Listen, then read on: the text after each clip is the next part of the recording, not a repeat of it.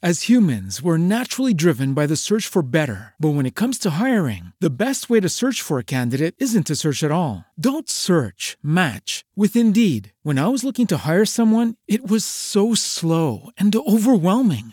I wish I had used Indeed. If you need to hire, you need Indeed. Indeed is your matching and hiring platform with over 350 million global monthly visitors, according to Indeed data, and a matching engine that helps you find quality candidates fast. Ditch the busy work. Use Indeed for scheduling, screening, and messaging so you can connect with candidates faster. And Indeed doesn't just help you hire faster. 93% of employers agree Indeed delivers the highest quality matches compared to other job sites, according to a recent Indeed survey. And listeners of this show will get a $75 sponsored job credit to get your jobs more visibility at Indeed.com/podcast. That's Indeed.com/podcast. Terms and conditions apply.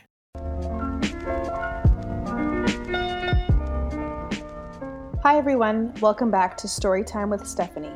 Today I read Chapter 10 of The Secret Garden by Frances Hodgson Burnett. So I hope you can grab some tea, cozy up, and enjoy.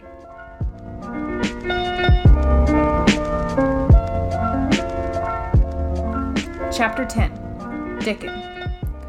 The sun shone down for nearly a week on The Secret Garden. The Secret Garden was what Mary called it when she was thinking of it. She liked the name, and she liked still more the feeling that when its beautiful old walls shut her in, no one knew where she was. It seemed almost like being shut out of the world in some fairy place. The few books she had read and liked had been fairy storybooks, and she had read of secret gardens in some of the stories.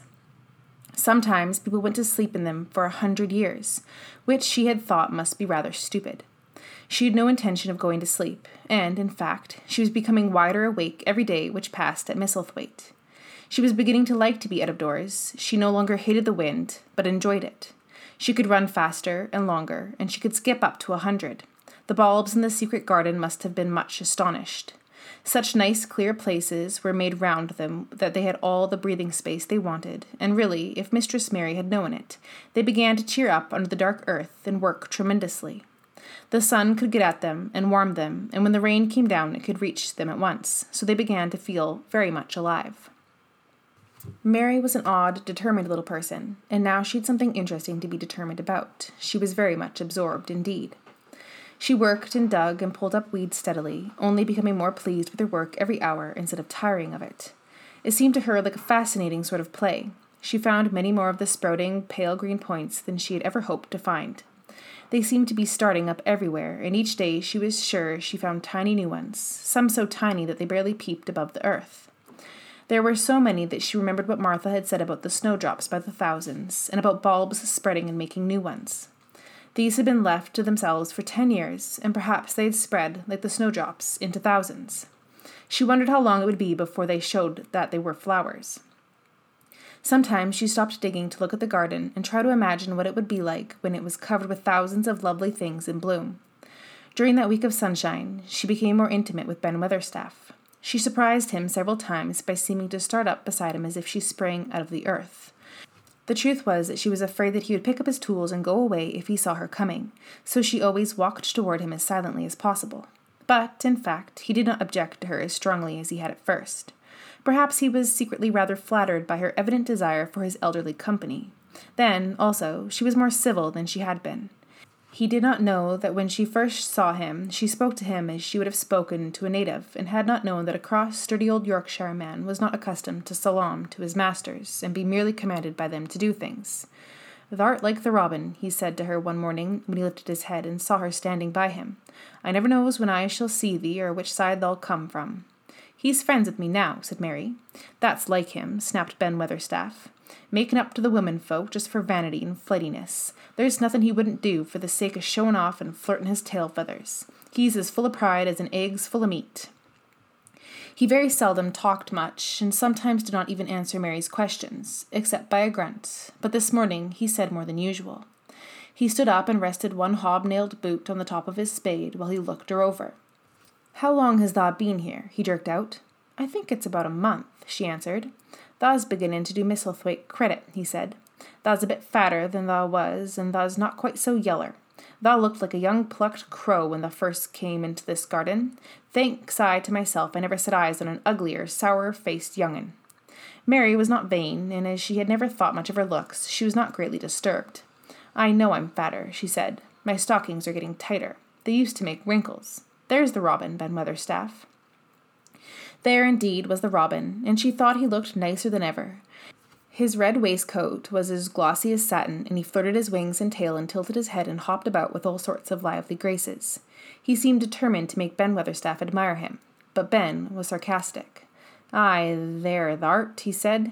"Thou can put up with me for a bit sometimes when thou's got no one better. Thou's been reddening up thy waistcoat and polishing thy feathers this 2 weeks. I know what thou's up to. Thou's courting some bold young madam somewhere, telling thy lies to her about being the finest cock robin in Misselmore, and ready to fight all the rest of 'em." "Oh, look at him!" exclaimed Mary. The robin was evidently in a fascinating, bold mood. He hopped closer and closer and looked at Ben Weatherstaff more and more engagingly. He flew on to the nearest currant bush and tilted his head and sang a little song right at him. "Thou thinks thou'll get over me by doing that," said Ben, wrinkling his face up in such a way that Mary felt sure he was trying not to look pleased. "Thou thinks no one can stand out against thee. That's what thou thinks." The robin spread his wings. Mary could scarcely believe her eyes. He flew right up to the handle of Ben Weatherstaff's spade and alighted on the top of it. Then the old man's face wrinkled itself slowly into a new expression. He stood still as if he were afraid to breathe, as if he would not have stirred for the world, lest his robin should start away. He spoke quite in a whisper. "Well, I'm danged," he said as softly as if he were saying something quite different. "Thou does know how to get at a chap. Thou does. Thou's fair unearthly. Thou's so knowin'." And he stood without stirring, almost without drawing his breath, until the robin gave another flirt to his wings and flew away. Then he stood, looking at the handle of his spade, as if there might be magic in it, and then he began to dig again, and said nothing for several minutes. But because he kept breaking into a slow grin now and then, Mary was not afraid to talk to him. "Have you a garden of your own?" she asked. "No, I'm a bachelor and lodge with Martin at the gate." "If you had one," said Mary, "what would you plant?"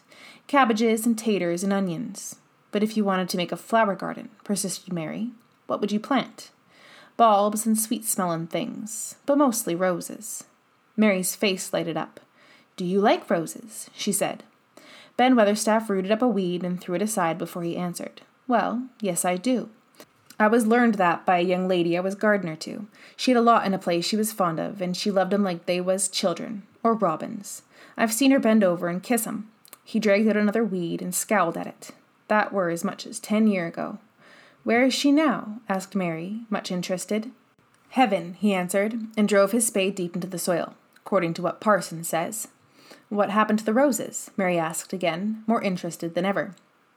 "They was left to themselves." Mary was becoming quite excited. "Did they quite die? Do roses quite die when they are left to themselves?" she ventured. "Well, I'd got to like 'em, and I liked her, and she liked 'em," Ben Weatherstaff admitted reluctantly. "Once or twice a year I'd go and work at 'em a bit, prune 'em and dig about the roots. They run wild, but they was in rich soil, so some of 'em lived." "When they have no leaves and look gray and brown and dry, how can you tell whether they are dead or alive?" inquired Mary. "Wait till the spring gets at 'em. Wait till the sun shines on the rain and the rain falls on the sunshine, and then thou'll find out." "How? How?" cried Mary, forgetting to be careful. "Look along the twigs and branches, and if thou see a bit of brown lump swelling here and there, watch it after the warm rain and see what happens."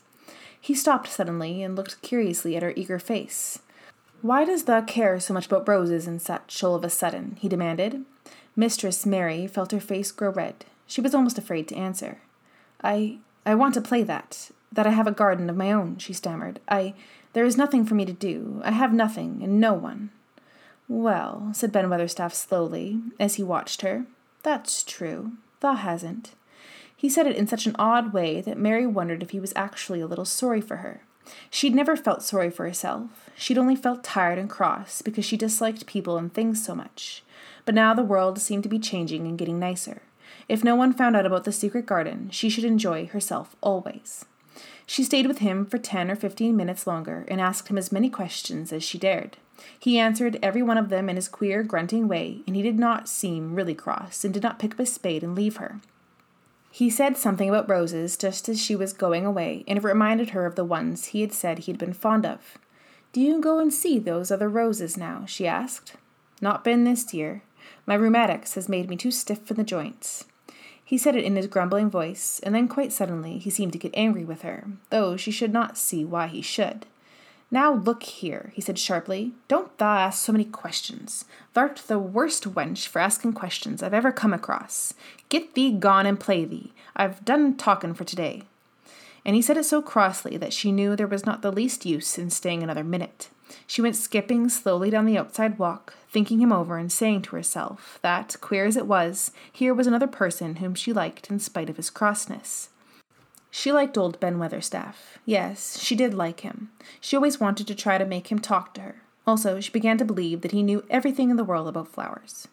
There was a laurel-hedged walk which curved round the secret garden and ended at a gate which opened into a wood in the park. She thought she would slip round this walk and look into the wood and see if there were any rabbits hopping about. She enjoyed this skipping very much, and when she reached the little gate, she opened it and went through because she heard a low, peculiar whistling sound and wanted to find out what it was. It was a very strange thing indeed. She quite caught her breath as she stopped to look at it. A boy was sitting under a tree, with his back against it, playing on a rough wooden pipe.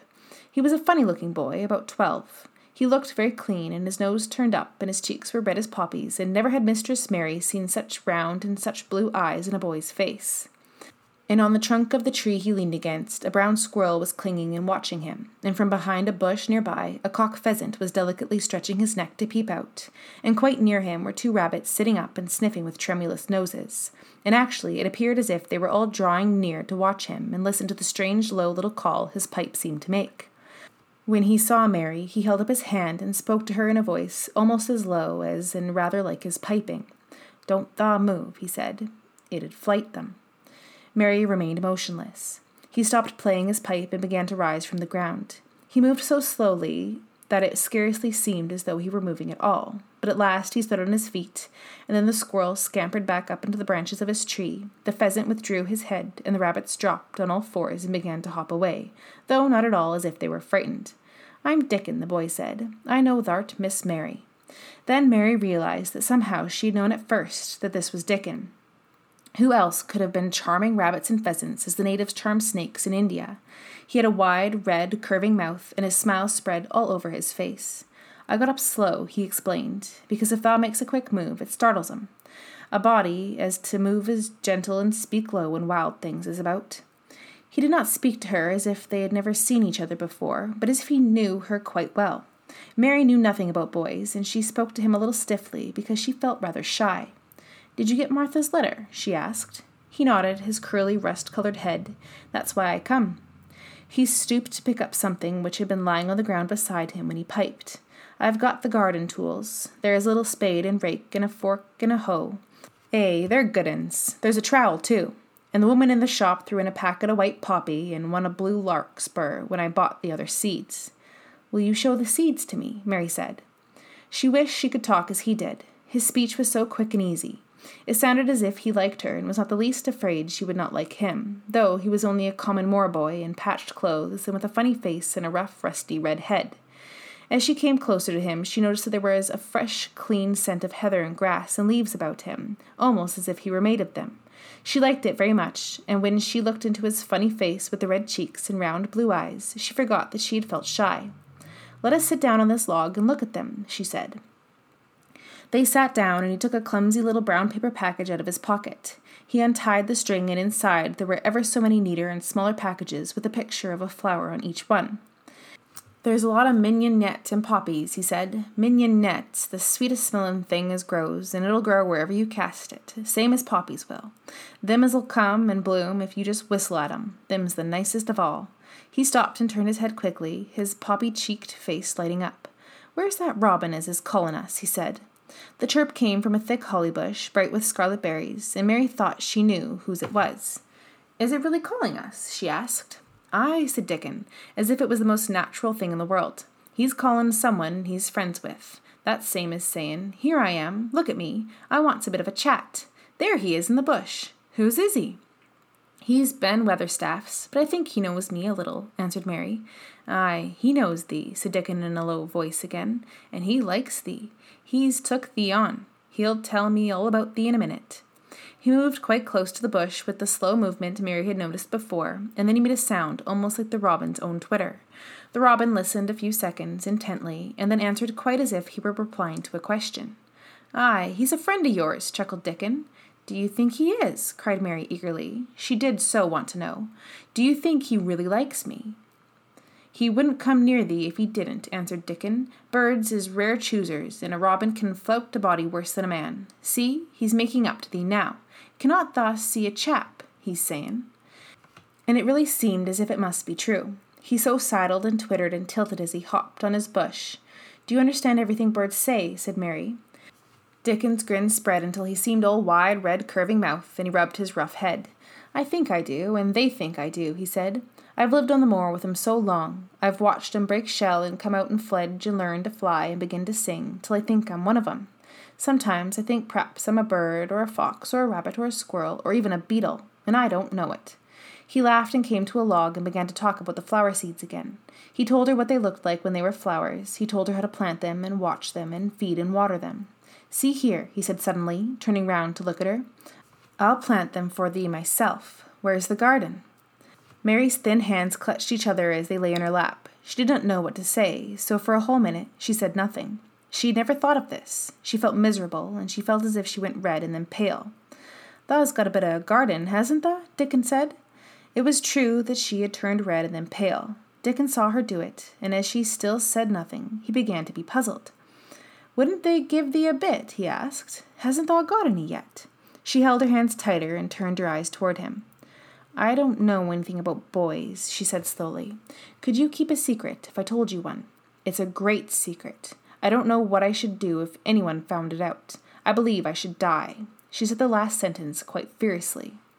Dickon looked more puzzled than ever, and even rubbed his hand over his rough head again, but he answered quite good-humoredly. "I'm keeping secrets all the time," he said. "If I couldn't keep secrets from other lads, secrets about foxes, cubs, and birds' nests, or wild things' holes, there'd be naught safe on the moor. Aye, I can keep secrets."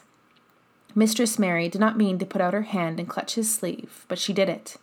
"I've stolen a garden," she said very fast. "It isn't mine. It isn't anybody's. Nobody wants it. Nobody cares for it. Nobody ever goes into it. Perhaps everything is dead in it already. I don't know." She began to feel hot and as contrary as she'd ever felt in her life. I don't care. Nobody has any right to take it from me when I care about it, and they don't. They're letting it die all shut in by itself," she ended passionately, and she threw her arms over her face and burst out crying, poor little Mistress Mary. Dickon's curious blue eyes grew rounder and rounder. "Eh," he said, drawing his exclamation out slowly, and the way he did it meant both wonder and sympathy.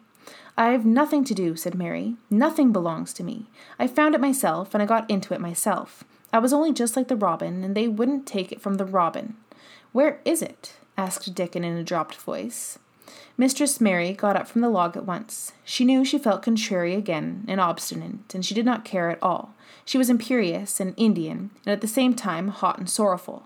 "Come with me, and I'll show you," she said. She led him round the laurel path and into the walk where the ivy grew so thick. Dickon followed her with a queer, almost pitying look on his face. He felt as if he were being led to look at some strange bird's nest and must move softly. When she stepped to the wall and lifted the hanging ivy, he started. There was a door, and Mary pushed it slowly open, and they passed in together, and then Mary stood and waved her hand around defiantly. "It's this," she said.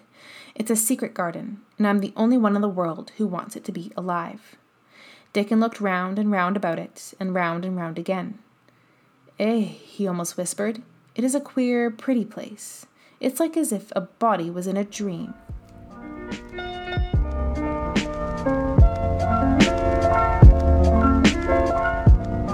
And that is all for today. I'm so happy to be back reading for you guys again. I will be back tomorrow with some more of The Secret Garden for you.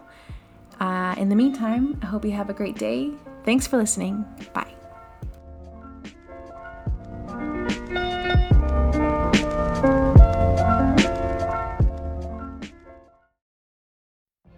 What if you could have a career where the opportunities are as vast as our nation, where it's not about mission statements, but a shared mission? At U.S. Customs and Border Protection, we go beyond to protect more than borders. From ship to shore, air to ground, cities to local communities, CBP agents and officers are keeping people safe. Join U.S. Customs and Border Protection and go beyond for something far greater than yourself.